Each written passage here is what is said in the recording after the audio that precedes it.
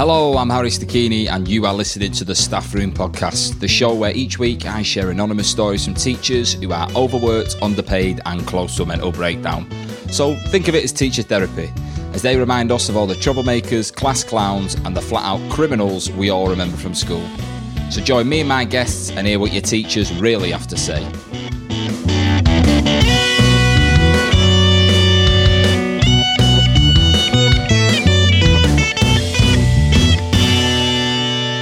And we're off. Episode number 9 of the Staff Room Podcast. How's it going, everyone? I hope you're well.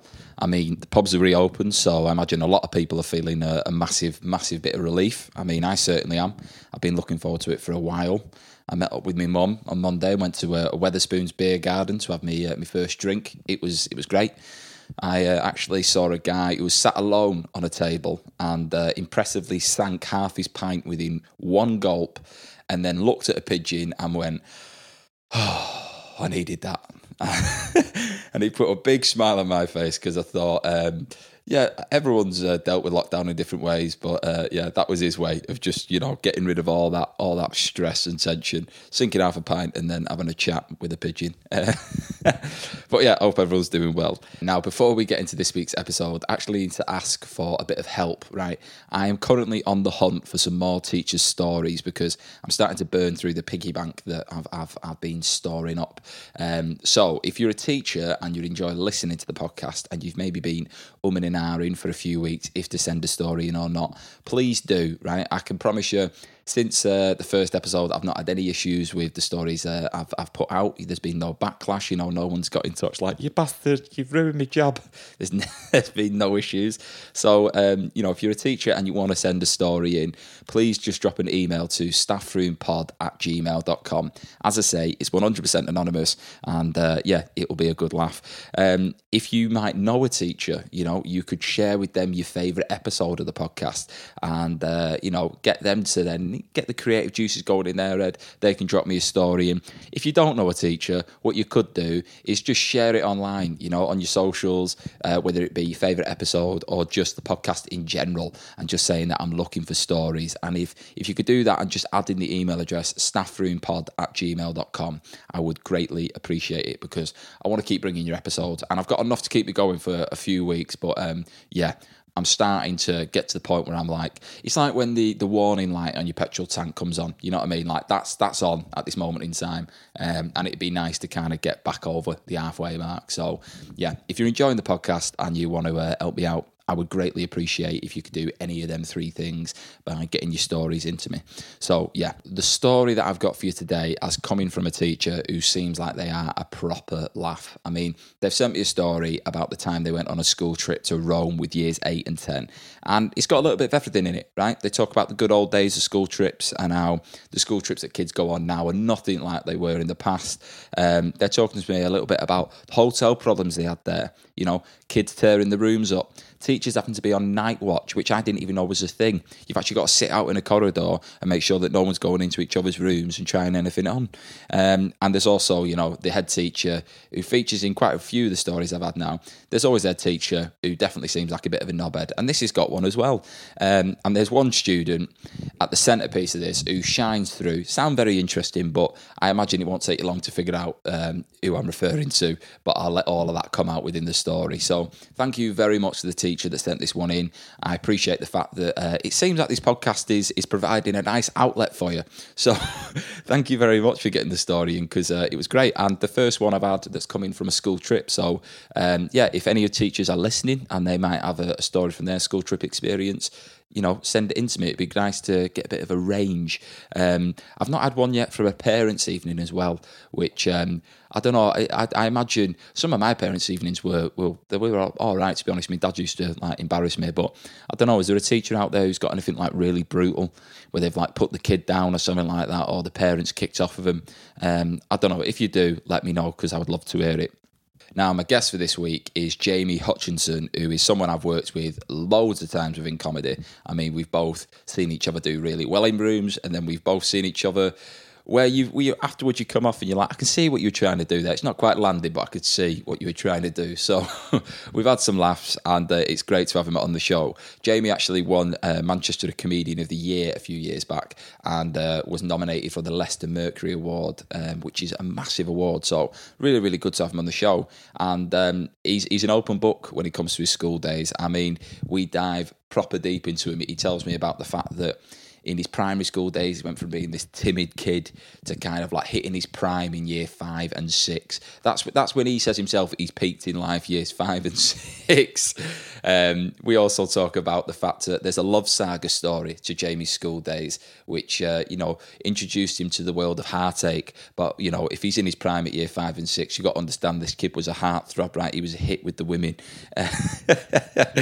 So, yeah, I look forward to hearing about that. Then Jamie also drops in about his school days within secondary school and how things started to change for him, and then how he was handed an award by a teacher that was brutal. There's no other way to say it. It was absolutely brutal, but I'll let Jamie tell you more about that within the episode. I'll just quickly say that we did have a bit of a technical issue when recording this, so apologies if the sound is a bit crackly.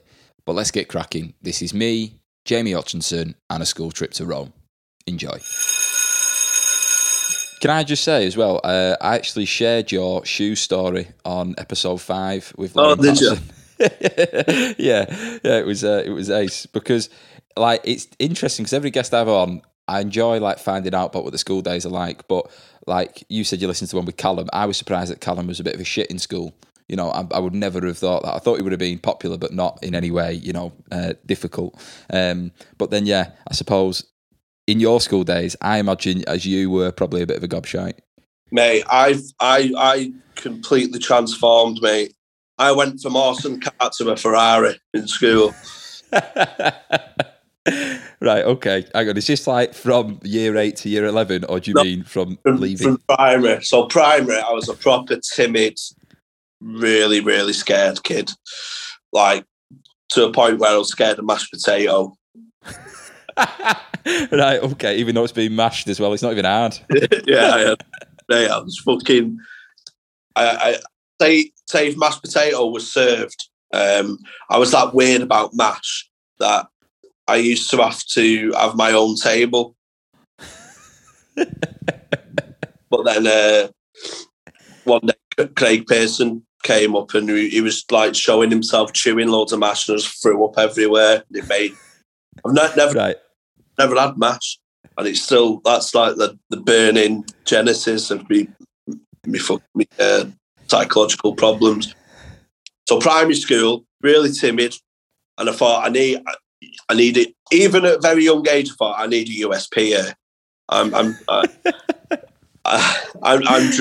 I'm drifting into nothingness. So I was one of them kids, mate, where I was jealous of people who had asthma. What, because they had a thing, you know what I mean?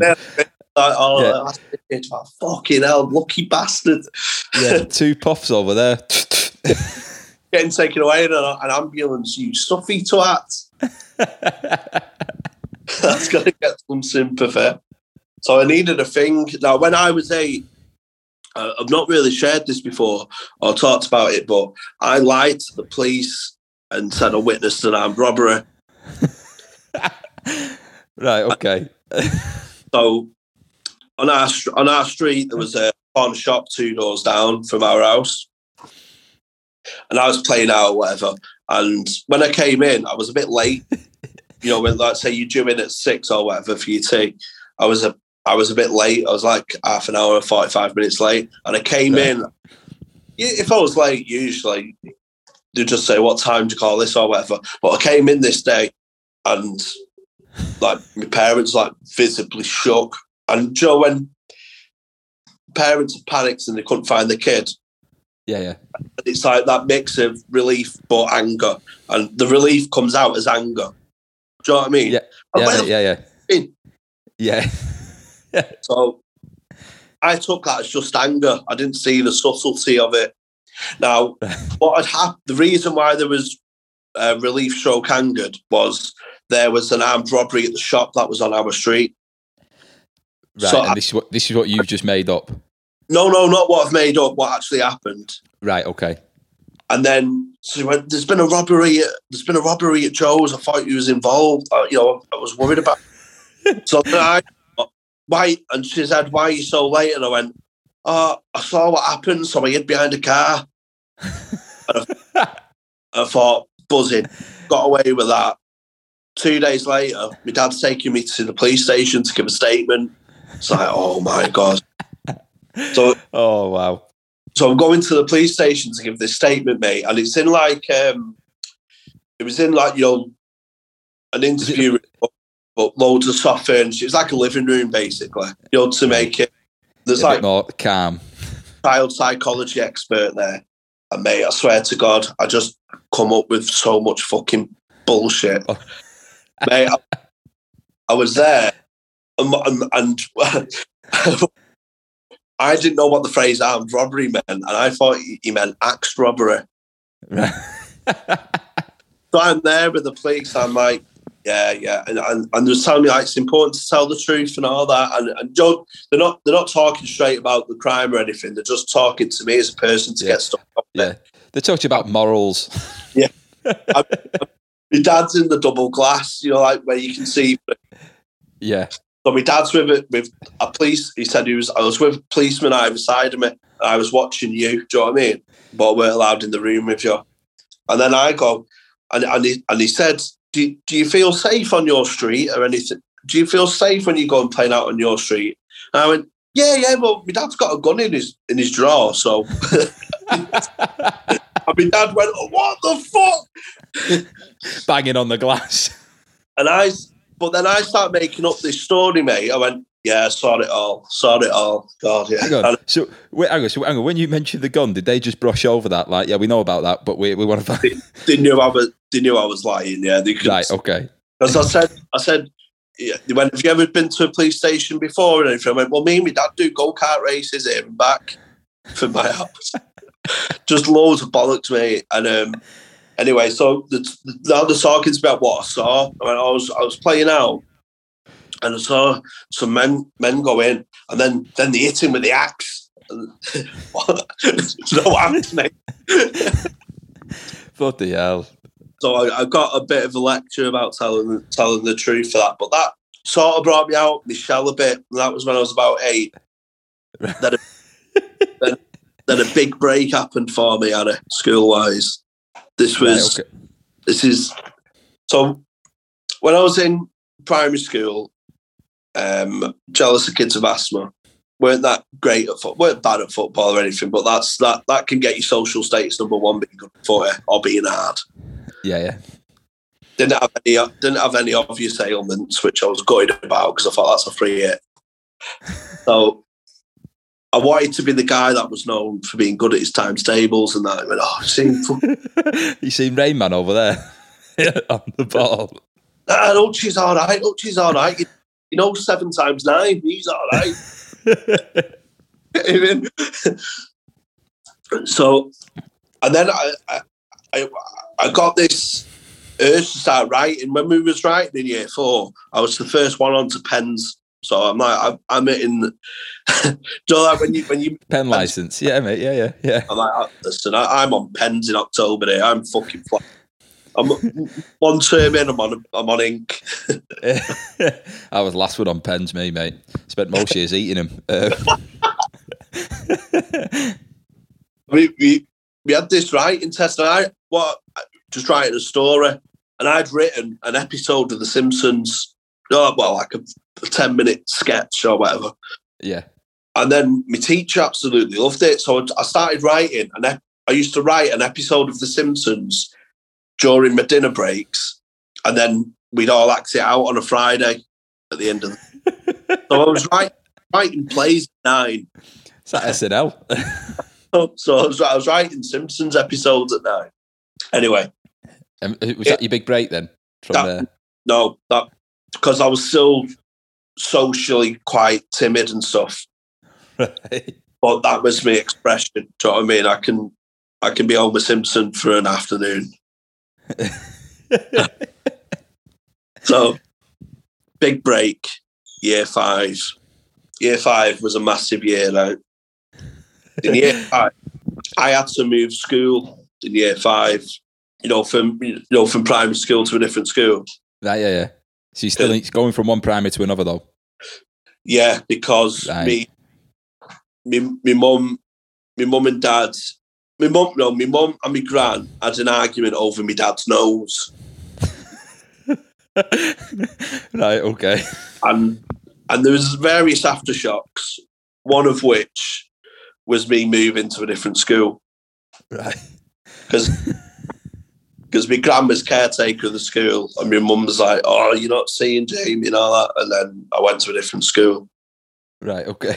Different school, year 5, and that is when I went from Jamie to Hutchie. Big difference there, mate. And that was, I had a rebrand. Yeah. Jamie's a lad that's good at his times tables. Hutchie can play right wing. That's the difference, isn't it? I had a rebrand, and I got to be naughty, and through being a bit naughty, I got more popular. Right, it tends to be the case. Loudest one in the room tends to get the most attention. Yeah, my teacher had curly hair, threw a pencil and it stuck in her hair, and that was like an iconic moment. So, did she know? Eventually, yeah. Right, okay, yeah. She was that because I went up to go and sharpen it. Right, fuck off. She told me off and then turned around to write my name on the board and went fuck off. So that was right, okay. That was my genesis into being a bit gobshite, a bit naughty. But at the same time, I was always a bit of a scruffy kid. So I used to like to chew my jumper and that. Right, okay. Right. So hang on. So you started off quiet, then you went to like bit of a gobshite and a class clown. But were you always funny at school? Yeah. Right, okay, because I was laughing my head off at the fact Callum was voted second funniest. I didn't know they gave out them awards, but yeah, you were funny at school. I think I had more sophisticated humour than most people. I think I was a bit more sarcastic because there was people who were like funny in terms of doing, like fucking spraying a fire extinguisher all over the place. Yeah. That kind of school hijinks.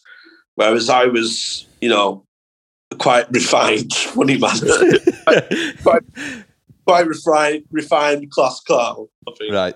Okay. Doing like wordplay and all sorts. Yeah. Did you get that, guys? Did you get that? Yeah. Bit of prop, Yeah. Heckling with puns. Hey, why are you at this school? Keep your nose out of it. All right. Doing satire and Missy trying to read Great Expectations. Yeah. But even in high school, because even in high school, I had a split personality, and I kind of still do now, to be honest. So in some lessons, if you spoke to some of my classmates, it was a really big school. So if you speak to like classmates from drama, they'd say I was a bit of a nerd because I loved it. It was a bit of, something I wanted to get into.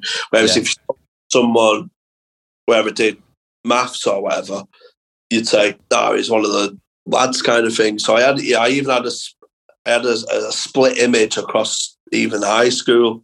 And in that time, one thing that happened, year 8, this was mega. This was my first step into heartbreak. Right, okay. Here we go. Right. Dim the lights. Here we go. So the genesis of the story starts with my rebrand. Jamie Hutchinson comes to your school, age 9. He's a bad boy. He's blonde. He's fit.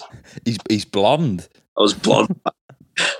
Right, okay. For the benefit of the listener, Jamie has, I'd say, strawberry blonde hair, but it's more red than it is blonde. It's now, yeah. Acceptance is the first stage of overcoming grief, and I can say it's ginger. I was more blonde, and I still got called ginger and everything. And if you got a Dulux coloured shirt, you'd probably say it's more ginger still. But in my head, then I was blonde. I was this blonde, blue-eyed bad boy. So I was fancied by a couple of girls, which is very strange to hear because I'm not Right, I've not. Don't put yourself down here, Jamie. Do not put yourself down here, pal. Listen, I've not aged well. I'm glad this is released on an audio medium, right? But what are you, 29? Or are you 30 now? 30 now, right, okay. I've had a tough couple of decades. So your heyday was year 5, is that what you said? No, this girl fancied me. She was obsessed. She was obsessed with me because someone had found that she'd written about me in a diary and all that, and she got picked on a bit for it. Do you know what I mean? Like, you fancy a boy, that's gay.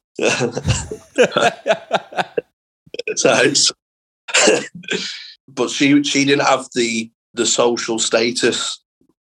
Do you know what I mean? It'd be like, like when royalty don't go into the working classes. When right, but you're putting yourself in royalty here, or is she royalty? Right, you're royalty.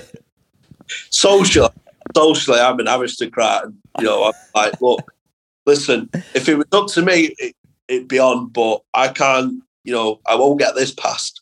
It's a PR night. I said it's a PR night, mate. I'm not going back to my times tables days. So she fancied me, but I fancied this other girl called Amy, right?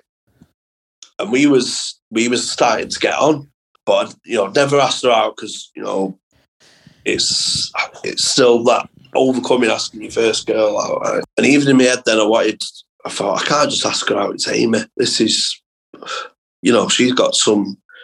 She can colour in with the best of them. A simple, a simple kind of sit with you. It's not going to wash with someone like her. No. She knows her way around a Crayola box. Right. So the school nativity is coming up, right? Now I'm cast as the narrator, obviously, because I'm brilliant. She's in the choir, right? So after every scene, the choir sing a Christmas carol or a hymn or whatever. And every time I got up, I was looking at her for comfort.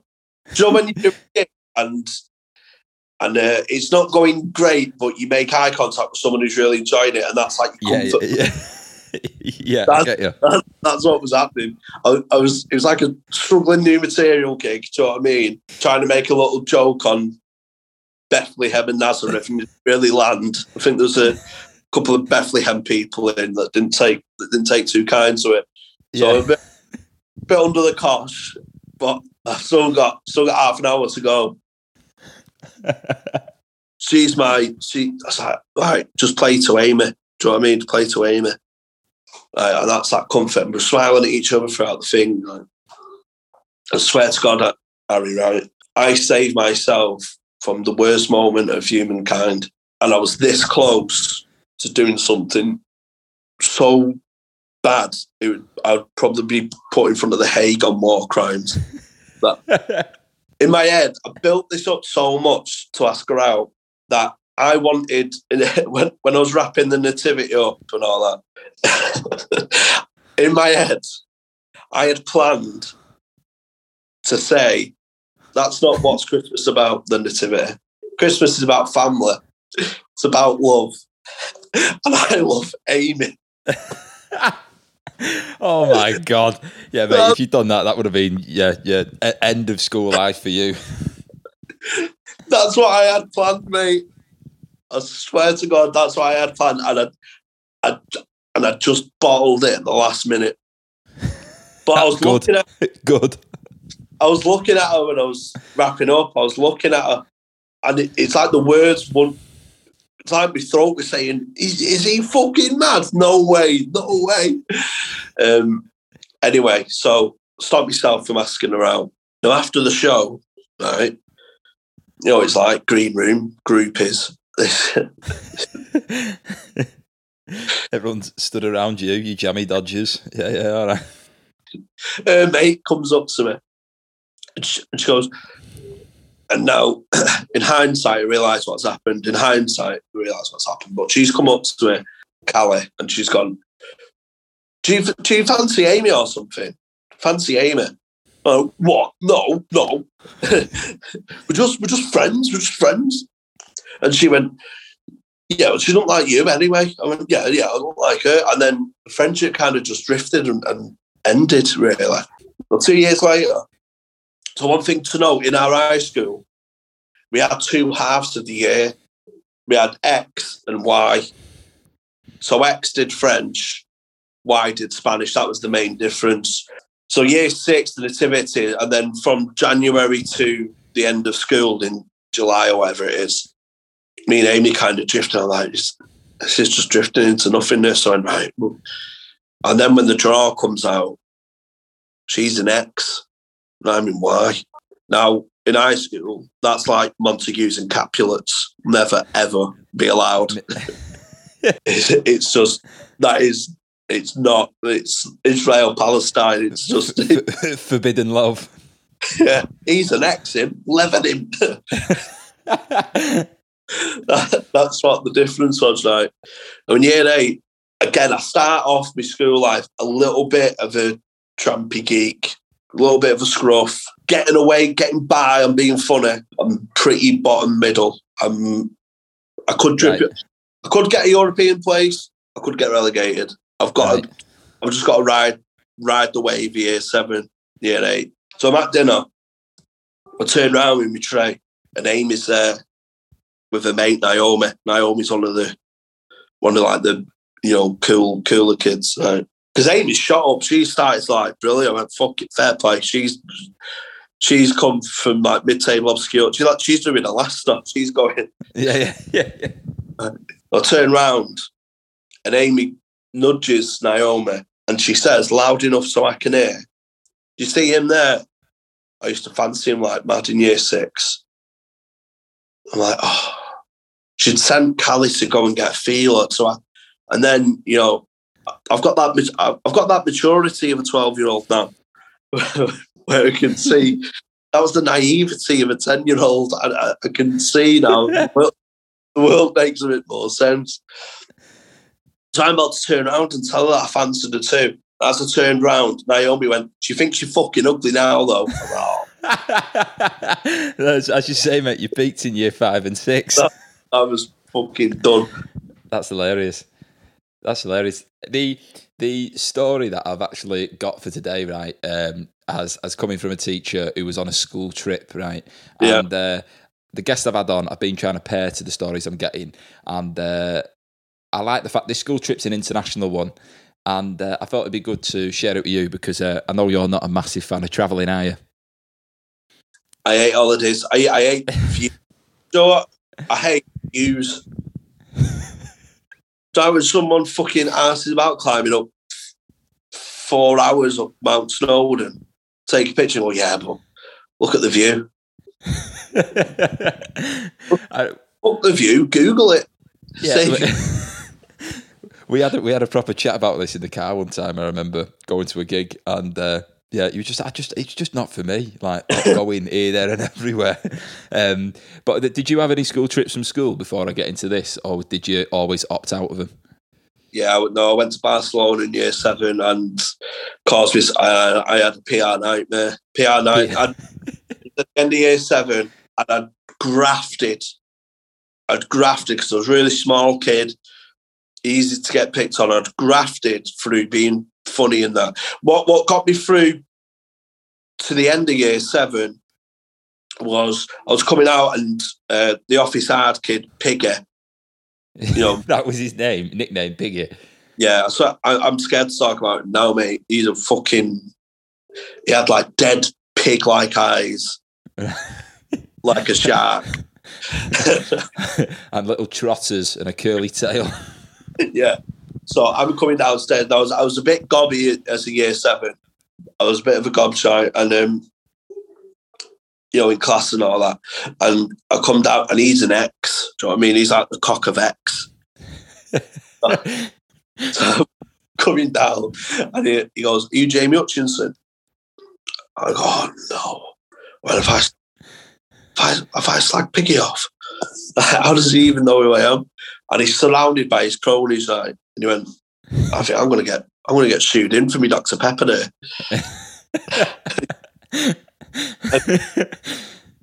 And he goes, "I heard you do impressions."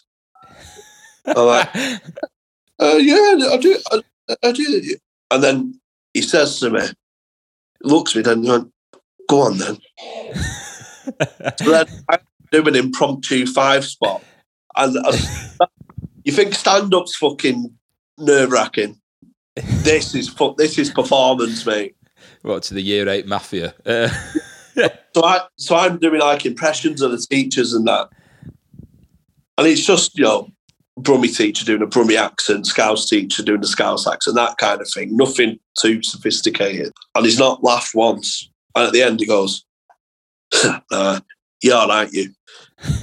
So then I had a bit of security. So then I got away with it. My status gradually grew. And we went to Barcelona. My PR crumbled, right? Because I was scared. I was scared of my mum. I'm going to Barcelona. Now, we're a skint family, so going to Barcelona is a bit of a big deal, do you know what I mean? So she's borrowed a suitcase off me nana. On the suitcase, do you know the metal logo of a suitcase, like the brand, she had a Pokemon sticker. Right. So she knows it's hers. Yeah. So it was like a little wasp one. It wasn't even a good one. It was like a wasp one, like Karanka. Was it called Karanka or something? I don't know. I don't know, mate. Yeah. One of the really shit bug ones, right? Not a shiny or anything. Not as she had as hard, mate, no. So she stuck it on. For context, I'm someone who does practical jokes and things like that. She's made me believe I've won the lottery twice. She's a fucking nightmare. So she goes to it, now, whatever you do not lose that Pokemon sticker. Because, the Spanish are famous for their black market Pokemon sticker deals. So, go to Barcelona, I'm sharing room with my friends and stuff like. One night, come back, and my mates has ripped that sticker off. And I got so anxious about it, I burst out crying, and I was inconsolable that I'd lost this sticker, because I'm thinking I'd get battered off my mum for losing this. You get shooed in, as you say. So he's like, fucking cries over Pokemon. So my PR fucking hit the ground. Also on that trip, we had a flood in our hotel room. Now, you weren't allowed to go in each other's rooms. It was a dead strict rule. My mate had a shower and flooded the room. So my mate from another room came in to see the damage. Oh, what's going on here? And my mate Ziggy, it was all flooded. And then a teacher was coming to check it out. So Ziggy hid in the wardrobe for 3 hours while the teacher and the hotel staff sorted out this flood. That's a lot of the stuff that you're saying there kind of features within this, because I'll give you context to it, right? It's a school trip, and it's coming from a teacher who was on this trip, and it talks about a head teacher who was a bit of a nightmare, but the teacher who sent it in does seem a bit of a laugh, right? So I'll get cracking with it, and if anything jumps out, feel free to jump in. So hello, the staff room. School trips are minefields for teachers for a lot of reasons. Back in the day, you could take 20 kids to France, buy knives, fireworks, and then all get shit-faced on the free wine at tea time and have a good sing-song. Then when the kids had gone to bed, you could start the serious drinking. These were the days when the kids knew not to wake the teachers before 9 a.m. and all was good. When I first read that, first bit they sent in, that sounded like a stag do to me. You know what I mean? And that didn't sound like a school trip. That sounded like a stag do, like a year 10's got married and they're going, all right, we'll tie it in with a trip. Yeah. Back in the day when they had a crash in the strippers. Yeah. Trying to do your own work under dim light in a nightclub. Right, so school trips these days are extracurricular activities, which shows you just how much fun they aren't. The most recent trip I went on was to Rome with year 8 and 10. The head teacher had said anyone who wants to come on the trip could. It was a nice idea in theory, as for some, this would be their first trip abroad and would be an experience. As you said there, first time we went to Barcelona on that school trip. Yeah. Offers things out, doesn't it, right? So we block booked an early morning Jet2 flight. 30 flatulent kids in the middle of a plane filled with businessmen and women didn't make for the best start. They were passing round sweets and playing games like who could unfurl the bog roll the quickest and who could fart the loudest. I didn't expect the surrounding passengers to get involved, but was quite relieved when they did. When we arrived in Rome, a boss took us to our hotel, but think more digs. The first major incident was when a lad arrived at my door looking slightly sheepish. Sir, the toilet in my room is blocked. Now, in this situation, you can either get a member of the hotel staff to come and have a look, but chances are this is going to show up on your bill. So most teachers will assess the situation at first. Cue me walking into this lad's room, and within 20 minutes, it was a tip. Right? I've tiptoed over empty Haribo packets and straighteners when the most noxious smell of shit was apparent. The toilet that this lad had laid a log in, probably brewing since we'd left the UK, was a bidet. Oh my God. Which do you know what? I know people that have done this in the past, and I don't see how you can confuse a toilet and a bidet. If anything, a bidet looks like a little bath. You know what I mean? Mate, horrendous. But this was certainly a case of me telling the lad to sort it out. I wouldn't be surprised if he and his pal probably ate it as a dare. Do you know, like, someone in my family manages hotels, right? Or works within that industry, but I know they've managed them in the past. And they told me that it is actually very common within hotels to have like poos on the floor and things like that. And they have, I think it was £50 to pick up the poo. That's what they'd pay the staff to do it. Which I'd pick up a poo for 50 quid, mate, easy. You've just, honestly, that has just triggered something in me when you said £50 poo. Right. I used to work with this lad, right, and he used to work in something to do with tax, right, and an email's gone round saying there's someone smearing shit on the walls.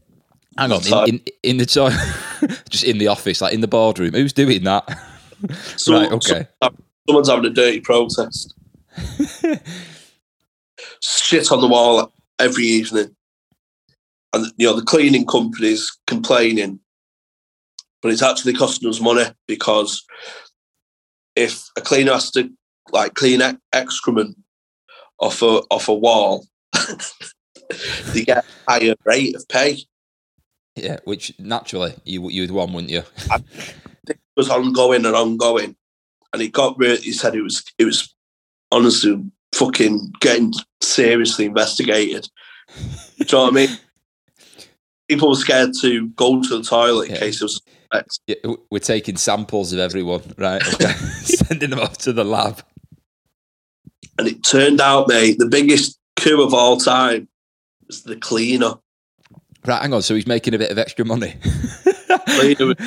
Cleaner was shitting, smearing it on the wall, getting the higher pay grade. Hey, even though it's a cleaner, doesn't mean he's got shit for brains. That's initiative, that, isn't it? Yeah. What? That is an amazing scam. No expenses. Yeah. Mate, I think that's one of the best scams of all time, mate. So how did they find out it was the cleaner? I don't know, but it turned out it was the cleaner. That's hilarious. I don't know if they got caught in the act or they admitted it or whatever, but... that's initiative, though. Fair play. Brown-handed. Mate, there's subtle humour, you know what I mean? One of the best comedians in my price range. Yeah. Hang on, it's a long one, this, right? So they've continued there. Right, there was this one student who had a number of issues, shall we say. She was the sort of girl that would talk to literally anyone who would and wouldn't listen and tell them their life story. She had no filter and no volume control. When we were walking round the quiet little streets, all you can hear is this foghorn booming and rippling away any illusion of culture. I want to go for a pint with this man. I like his bits. He's got a good sense of humour, hasn't he? Right, so this girl, it's probably no surprise, was not liked in the group and even less so in her room. She had the facial expressions of Chunk from the Goonies and did a mean truffle shuffle too, no lie. And had the voice and tone of Zed from Police Academy. You know, the garbled voice guy. Do you know who this person is? Yeah. Yeah, he's like, "Rawr." So for the benefit of the listener, that's how he sounds. But honestly, she would shout at milk and turn it into yoghurt. and the other girl. Oh, yeah. Well, I like this list. So yeah, she would shout at milk and turn it into yogurt, and talk the other girls in her room into insanity. But more on her later. And this is like similar to what you were saying about you couldn't go into each other's rooms, right? Every night on the school trip, you need to have one teacher on duty in the corridors so that the kids don't get up to anything and everything that they used to on school trips. So you'd have to sit with another member of staff and either chat quietly or read a book and listen out for any murmurings. Some teachers would turn this into a covert operation. After all, kids are sneaky. Sir, can I just pop into Brad's room and get my hairdryer? And then 3 hours later, you realise they've been sexting the girls and it's mayhem. There's going to be no sexting tonight, ladies and gents. And then I messes my ex. You're still up. or sometimes I hear the lads chatting about what channel the softcore stuff is on, and you make note. Right. Anyway, I'm camped outside Chunk Zed's room, and she is speaking so loudly that I can hear exactly what she's saying. It's something along the lines of Greg pasties and shagging. See, the person who sent this in hasn't specified at all where the school is, but within that line of Greg pasties and shagging, I immediately thought this has got to be in the north. You know, it's not Birmingham, definitely. Yeah, it's got to be like this. No one's saying that if you live in Kent, right? It's too far down.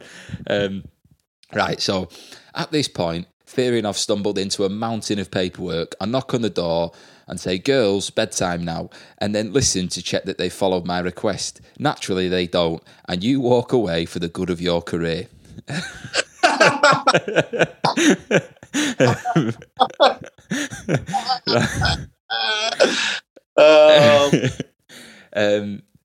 I like this teacher. You know what I mean? They've got a good sense of humour. Right, so so the head teacher, who was the trip leader and also a stubborn prick, there's no other words to describe him. Rather than giving each group leader their group tickets for the metro, he would insist on feeding each ticket into the machine on his own. One of his phrases or sly digs to me, as I had a crafty cig round the back of a toilet stop, was, "I led by example." Yet as we were waiting in the queue to get into the Sistine Chapel, he was quite literally honking on his e-cig. Now, have you ever been to Rome? Yeah. Right, okay. What do you make of it? Because I've been, and I thought it was, my dad loved it, and I thought it was like a 7 out of 10. I enjoyed it, but my dad was like, it was like walking through a film set. He buzzed off it, but I've been to the Sistine Chapel. I went for football reasons. I went to watch United Roma. Yeah, well, no, I actually got it was Champions League final, and I missed an A-level exam for it. We got the coach to Rome, but I told my parents that I was staying at my friend's house. Yeah, and my friend had said staying at my house, and so we sneaked to Rome. 40 hours on the coach, and we was in a campsite. They built like a bit like, you know, like Glastonbury or whatever, but for United fans. Right. You know, where they showed old matches, they had music on. It was class. Did you wear your Veron shoes? The Champions League final was midweek. So I told my dad, like, "Oh, yeah, I'm staying at Michael's, but I'll probably stay there all the week because his mum's on holiday. Yeah, I've got an exam on Wednesday. I'll text you how it goes and all that." So we get there Tuesday morning, and then my dad texts me, and he just goes, "Just making sure you had a good," because I said I stayed down the Monday or whatever, and he just went, "Just texting you, making sure you got there, you know, just making sure you're all right at your friend's house and all that." I went, yeah, sound. And he went, "And did you do your exam this morning?" I went, "Yeah, just come out, yeah." And then he goes, "You like bastard, I've just saw you on GMTV." Just in the background. They had cameras there, but I just think, like, you know, they're not British meat, because there's loads of countries it could be, really. Yeah. You're doing interviews. Yeah, I should really be doing me test at the moment. And she just, so it's like an interview, but not with me. She just, you know, picked a good looking lad. This was... You know, I'd have only got on her for shoulder 7 times 9. So, and can you four just sit in the background? So I went, yeah, that's fine. So she's interviewing this lad and we're all sat in the background. And my dad went, I turned on the telly and went, look, go, took a double and he said I nearly choked on my toast. That's my story of Rome. That's hilarious. So, wait, obviously, hang on, was this 2011? 2009. No, 2000. I'm thinking of one that's at Wembley, wasn't it? Where, yeah. That's balls on you to do that. You know what I mean? Yeah, I was only allowed a sleepover if it was okay with their mum. You know what I mean? Yeah, but it felt good to do it. It felt we felt like we was on the run. It was good. How old would you have been? 18. 18. Oh, I forget. Yeah, you're older than me, aren't you? I was thinking you might I thought like year 11. You know, turning up in your school blazer. Hey, we'll make this packed lunch last for the week. All right. Fair play though, mate. I like that. Right. So, but you didn't see anything in Rome. Like you didn't do any of the tourist hotspots. Yeah, I went to the Colosseum and that, but I'm just not impressed by stuff. See, the Sistine Chapel I went to, right? So I'll tell you what, I'll continue before I mention that because so before we get inside, I suggest that I take a smaller group and lead a tour. Surprisingly, the head agreed, and it was a great moment when some of the cooler kids wanted to be in my group, as do the teachers, and he was left with Chunk Z Girl and a few stragglers. I was loving my new tour guide role and started telling risque jokes to the teachers about the size of Adam's appendage on the ceiling, not realising that I'm radio mic'd up. Cue 20 teenagers and a few staff laughing loudly and a security guard telling me you must leave. Ah, well, it's not every day you hear about a teacher getting thrown out the Sistine Chapel, right? And when I went there, right, because it's all the painted ceiling, it's like a whole room that's been decorated, and I'm not religious, but like I was like, this is impressive. And one of the lads that I was with, right, had been going on for weeks and weeks and weeks. So we'd been like interrailing around Europe, and he'd be saying for weeks he just wanted to get on a jet ski, right? And we were heading to Barcelona for the next stop, and he was like, "We'll just get on jet skis." How old are you at this point? 18. Yeah. No, I wouldn't have been. Tell a lie, I would have been turning 21. Yeah. So right. So. We're walking through the Sistine Chapel, right, and it's silent. You can't say a word in there. So everyone's just looking up, and you just hear like footsteps and that.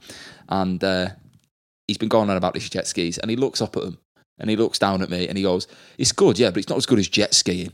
I was like, you can't compare the two, mate. You know what I mean? They're completely different things. But yeah, that's always stuck with me. Right, so we finally get to the airport on a Sunday evening to fly home, and the head announces that he expects to see everyone in school tomorrow at 8 a.m. for a debrief. We were getting a delayed 11 p.m. flight. I know exactly how a nightmare, isn't it? Andy McNabb. We attack at dawn. So they're getting a delayed 11 p.m. flight back to England. And he tells the kids if they don't turn up to school tomorrow, they'll be excluded. What a way to finish your holiday. Right, so I sat down on a chair and aimed to recline, putting my feet up on my hand luggage, only to have Chunk Z slide up to me with her pink sliders on and perch her and her lamb chop feet on my case as well. This girl. Fuck. Lamb chop feet.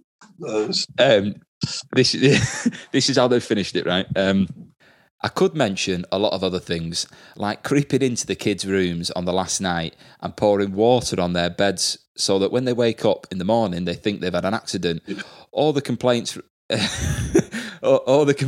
the staff about the kids blowing their noses on the sheets and then realising it's actually my room, but I won't. Now, that was the end of theirs, right? And I thought the teacher sounds ace. The head teacher sounds like a nightmare, but The bit when they said, I could mention lots of other things like creeping into the kids' rooms on the last night and pouring water on their beds. I don't know if them kids are actually in the room at the time, because if they are, he's not afraid to push the boundaries, is he, this lad? Yeah, well, he might be emailing from Strange Ways Library, we don't know. Yeah, just let me know. I'm in cell block D. Just been battered for pouring water on my inmate's cell. Yeah, he thought it was a laugh. Hey, you wet yourself. Sharing a cell with Lamb Chop Feet's dad. Yeah. Piggy's next door. But right, I've been getting the guests to give us a teacher or the student on this one, right? So if you had to pick a side, okay, like if you're for the teacher or against the teacher on it, what would you say? Me, as an individual, I'm definitely for the teacher. I think it's great. Me too. However, if I was on the Ofsted board, I'd probably go a different route. But from a compliance point of view, against him. But in any other aspect of life, you've got to be for that teacher. And if he can tap me up for a pint if he ever sees me at a gig, I like that. The fact you looked at it from the point of view of Ofsted, and I just imagine them being like, I was having a laugh, and it's like, yeah, that's not on the criteria. All right. I got used as Ofsted fodder in year 8. We had Ofsted in, and I couldn't swim, and the PE teacher was like he's head teacher now, but this PE teacher was an angry little man with a squeaky voice, so. He couldn't,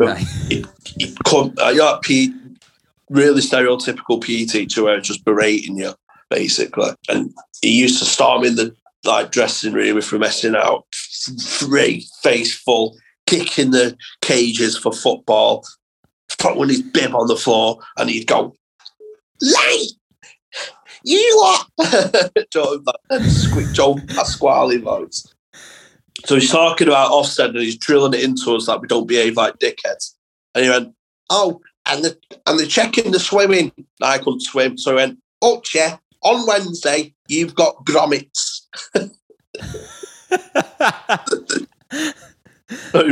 Did you have a pool at your school? Yeah. That's top, that. Yeah, it was haunted, though. Right, okay, hang on. Continue. It was meant. The myth was it was on. It used to be a nunnery way back ages ago. Right. It's haunted by 2 nuns apparently. What, doing breaststroke? Oh, mate, the pool. Oh, this is order. Right. The last day of year 11 was a fucking oh, mate, such a sick day, right? So this has just come to me as well. Two really good stories here, right? Now I won 2 awards in my school life. Year 10 best in English. And an award on year 11 Leavers Day, right? I've still got the year 10 award. My mum's still got it, pride of place in her bedroom, right? The other one has been confounded to history. I'll tell you why. The build up to this Leavers Assembly, right? Our head of year, should I say, Mr. Armsby. He was all right. He was a bit of a knob. He used to chat shit. Joe, he used to give assemblies where he'd go, he'd just make up some story, Joe, to try and teach moral. But bit like you in a bank robbery. Sorry, get on black. But it was a bit like Jay from In Between Us, but in a team. Right, yeah. But in a team form. He went, because one of them, he went, I was playing football the other, on Sunday. He was talking about work ethic or whatever. And the ball goes out for the throw-in, and who kicks me the ball? Roy Keane walking his dog, and he went, "You're a good player, you." Just think that bullshit. And he used to wear bit like cowboy boots. They weren't cowboy boots, but they made a clipping sound, Joe, when they walked on a corridor. Yeah. The like a stereo, like a heel. Yeah, I get what you mean. It's like a heel. That heel sound. When he'd walk into a classroom, he'd open the door like it was a saloon door, and like the fucking Clint Eastwood walked in. That's what he was like. Yeah.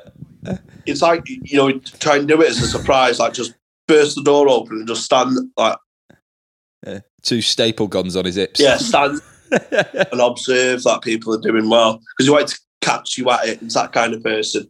One day, I'm on a tangent here, but this is brilliant. This was I've never achieved comic timing as good as this. Right, I wish I could take credit for it, but it's that good. I just can't. Right, so Ormsby's known for this, like bursting door open with his clipping shoes, like his Clint Eastwood. We're doing a mock exam in class, in science class, and Ormsby burst in, door swings open, clipping shoes.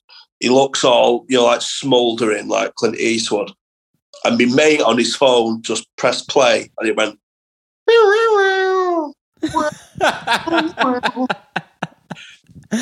like, broke me, mate. It was fucking superb.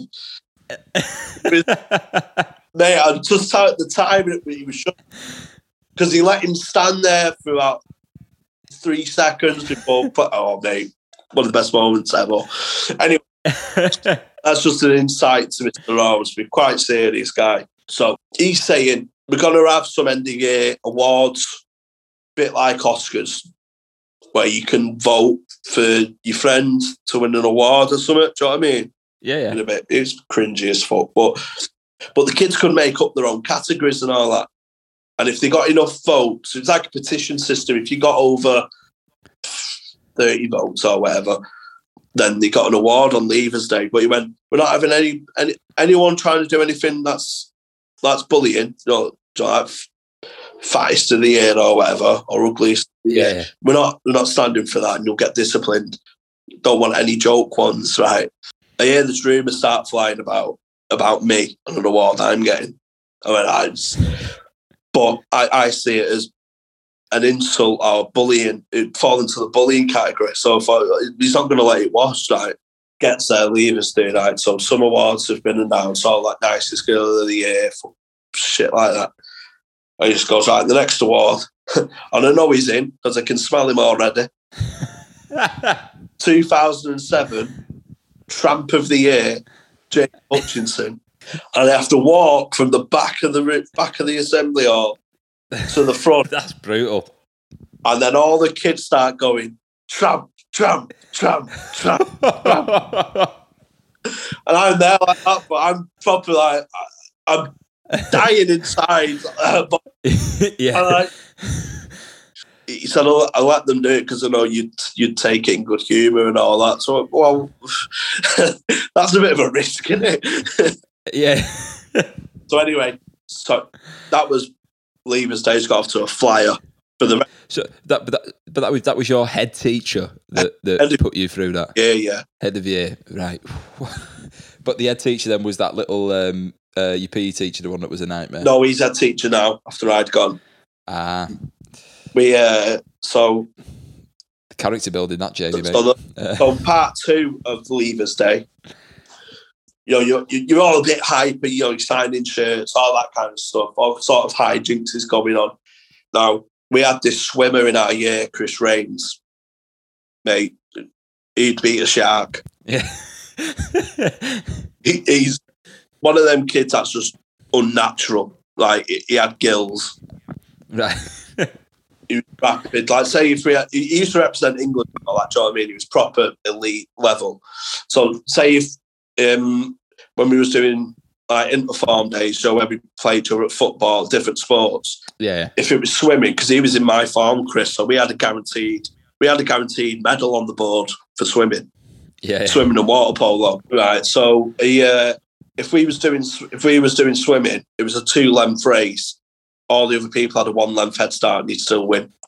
That's how good he was, mate. I can't. He used to dive in and then just be at the other end of the pool. It was. What's his name? Chris Rains. Chris Rains. Is he still swimming now? No. He gave up like competitively when he was like 15 or whatever. He was just youth level, unbelievable, mate. It was class. So anyway, it was a bit. The swimming teacher was a bit of a knob. Right.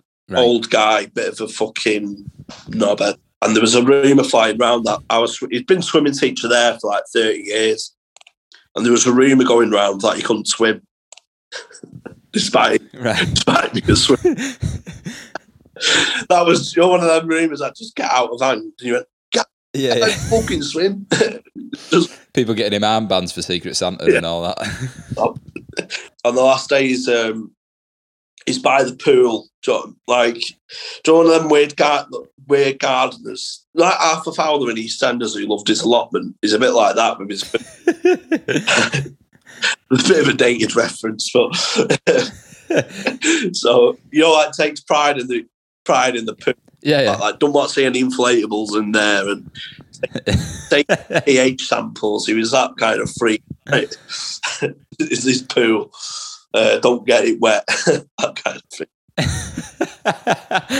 So he's by the pool, and a few of us have gone by. Chris Rains at the leader. Now they have like a love-hate relationship. It's a bit like Fergie and Beckham.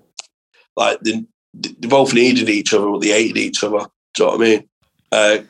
On the last day, Chris had been battered by him. He's one of them like proper air dryer treatments, try and get him better and all that kind of stuff. Where I think Chris would have benefited more from an arm around the shoulder. But a shoulder shot. Red. Cat's type. Mr. Shaw. Terrific player. Terrific. Yeah. Mr. Shaw, right? He's by the pool side, obviously, like as he always is. And Chris Rains going, someone's left something at the bottom of the pool there. And Shaw's like, what? And leans over. Chris Rains pushes him in to see if he could swim. Mate, it was fucking carnage. It was all running down the corridor. And we looked back, and he did like something proper comic book style. He put his fist in the air and went, Rains! Like up to his chest in water. Well, he could swim, and he dispelled the so he should be. Yeah, he could swim. His feet could touch the bottom. Yeah, so he should be grateful. That's bold. That. I suppose as it was the last day as well. Did he get any flack off that, Chris? They threatened him with not letting him sit his GCSEs. Jesus. Yeah, that's bold, that, mate. What was the other one? You say in English you got your award? Yeah, I got best in English in year 10. Because we've spoke about this after gigs and stuff like that, but you're actually like, you enjoy writing, don't you? I used to. Used to, not anymore, because you've written some decent poems and stuff, haven't you? Oh, decent. What was the one you told me about? Was it for Innocent Smoothie? Oh no. That was a dark day. That's it. But you're like, no. That's like that's like a locked filing cabinet in my mind warehouse. Armed guards around it. Yeah, I used to. I basically, I had all this surge of creativity and didn't really know how to, express it because I didn't know how to start doing stand-up. Do you know what I mean? Well, let's tell it then. What did you think at school you wanted to be a stand-up? Yeah, I did I tried stand-up when I was 8 in a talent contest. Bloody hell. Yeah. Right. Well, mind you were coming into your heyday. You probably thought, this is the time. But I used to write plays and stories and really, really good at English. Like I got, if you're doing an essay on a book or whatever, I used to get like top marks and stuff like that. Things. My English teacher said he could go on to be a novelist, a playwright, and write TV shows. He's just got everything. So my English teacher was one that really, I was a bit like a teacher's pet, where she proper big me up and everything. So I just got, but then when you kind of leave school and you don't have to write, kind of lost that a little bit, lost that creativity and stuff. Like even when I'm writing stand-up, I rarely write it. It's kind of just comes to me, and I don't have much written down.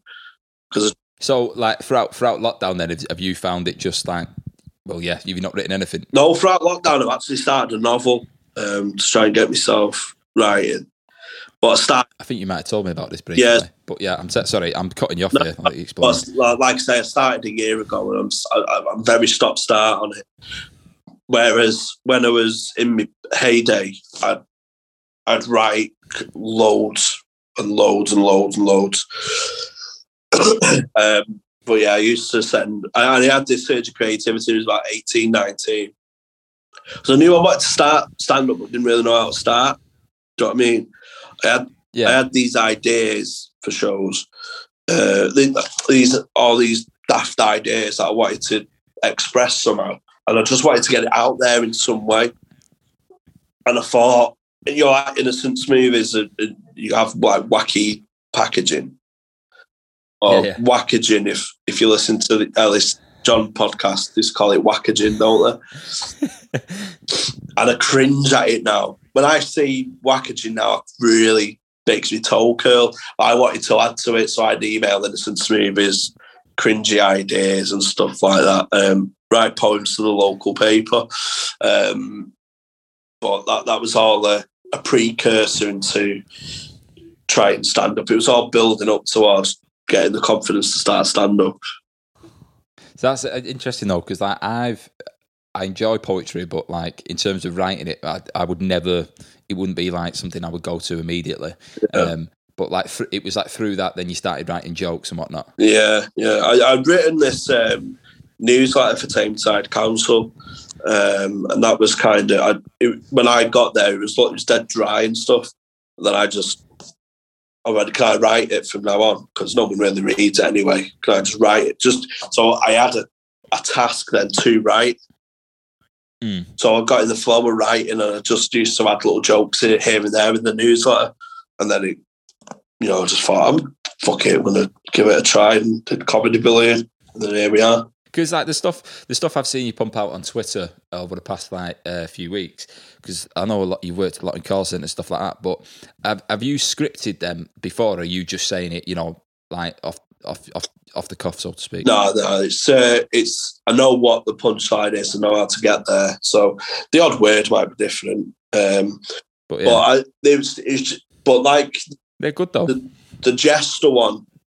I had the idea, and I just bought a jester costume, and then bought a jester costume just to do it, and then filmed it the day.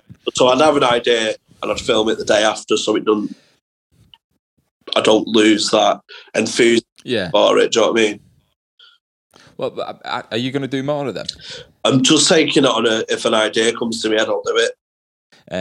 I'm definitely going to tell people to check out your Twitter feed, because them videos you put up are piss funny. Yeah, they're not very high up or anything. Just scroll down, go on, just find them. There's about, how many is there? 4 or 5 videos, I think. They're good. Yeah, nice one, mate. J Hutchie _91. Nice and easy to find, nice and marketable, that, innit? So J Hutchie _91. If I do finish my book, I'll come back on the podcast and plug it, if that's all right. By all means, mate.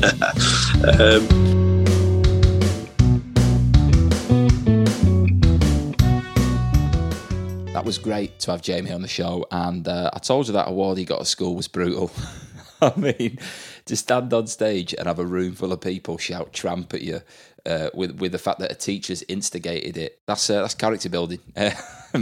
But yeah, A-star Jamie on the show. Massive thank you to the teacher that sent that one in. I mean, if you've got any more that spring to mind, you know where to find me. I would love to make more episodes. And if they're anything like that story, I imagine they will be absolutely brilliant. So thank you very much. Next week's episode is a special edition, as my guest is Alexander Price, who is the man behind the blog The Provoked Pedagogue. You might have heard me speak about this a couple of weeks ago, but he was in the news for having recently been struck off for 2 years after his anonymous blog blog, which he wrote about his time at a school, came to light at the school he worked in. When I first saw the news article on the BBC, I thought there's way more to this than meets the eye, because he'd said within the article what he said's been taken completely out of context. And, if you read all the blogs in their entirety, you would realise it's not come from a mean-spirited angle. I've since read the blogs, and having spoken to Alex, it is impossible not to think that he has been massively twisted and moulded to kind of fit the bracket that the school and, the media want it to come across as. We had a really good conversation, and it's very enlightening, I would say. So definitely stick around for it, because the ongoings within that school and the level of corruption that was going on, when you compare, a man who used an anonymous blog as an exercise just to have a bit of fun and release some stress, to a school that is incredibly corrupt and management that are abusing their position of authority. You can't compare the two, in my opinion. They're like worlds apart in terms of what's morally right and wrong. So it was really, really good to sit and speak to him, and I think it's made for a very, very good episode. So there'll be no story next week that I'll be sharing apart from Alex's story, and we talk about the blog, as I say, and the ongoings within the school. But it is very, very interesting, and well worth sticking around for, because it makes you feel like you've got to know the full story before you can make a judgment on something. And I'm really, really happy that he agreed to chat to me. But yeah, until then, look after yourselves and take it easy.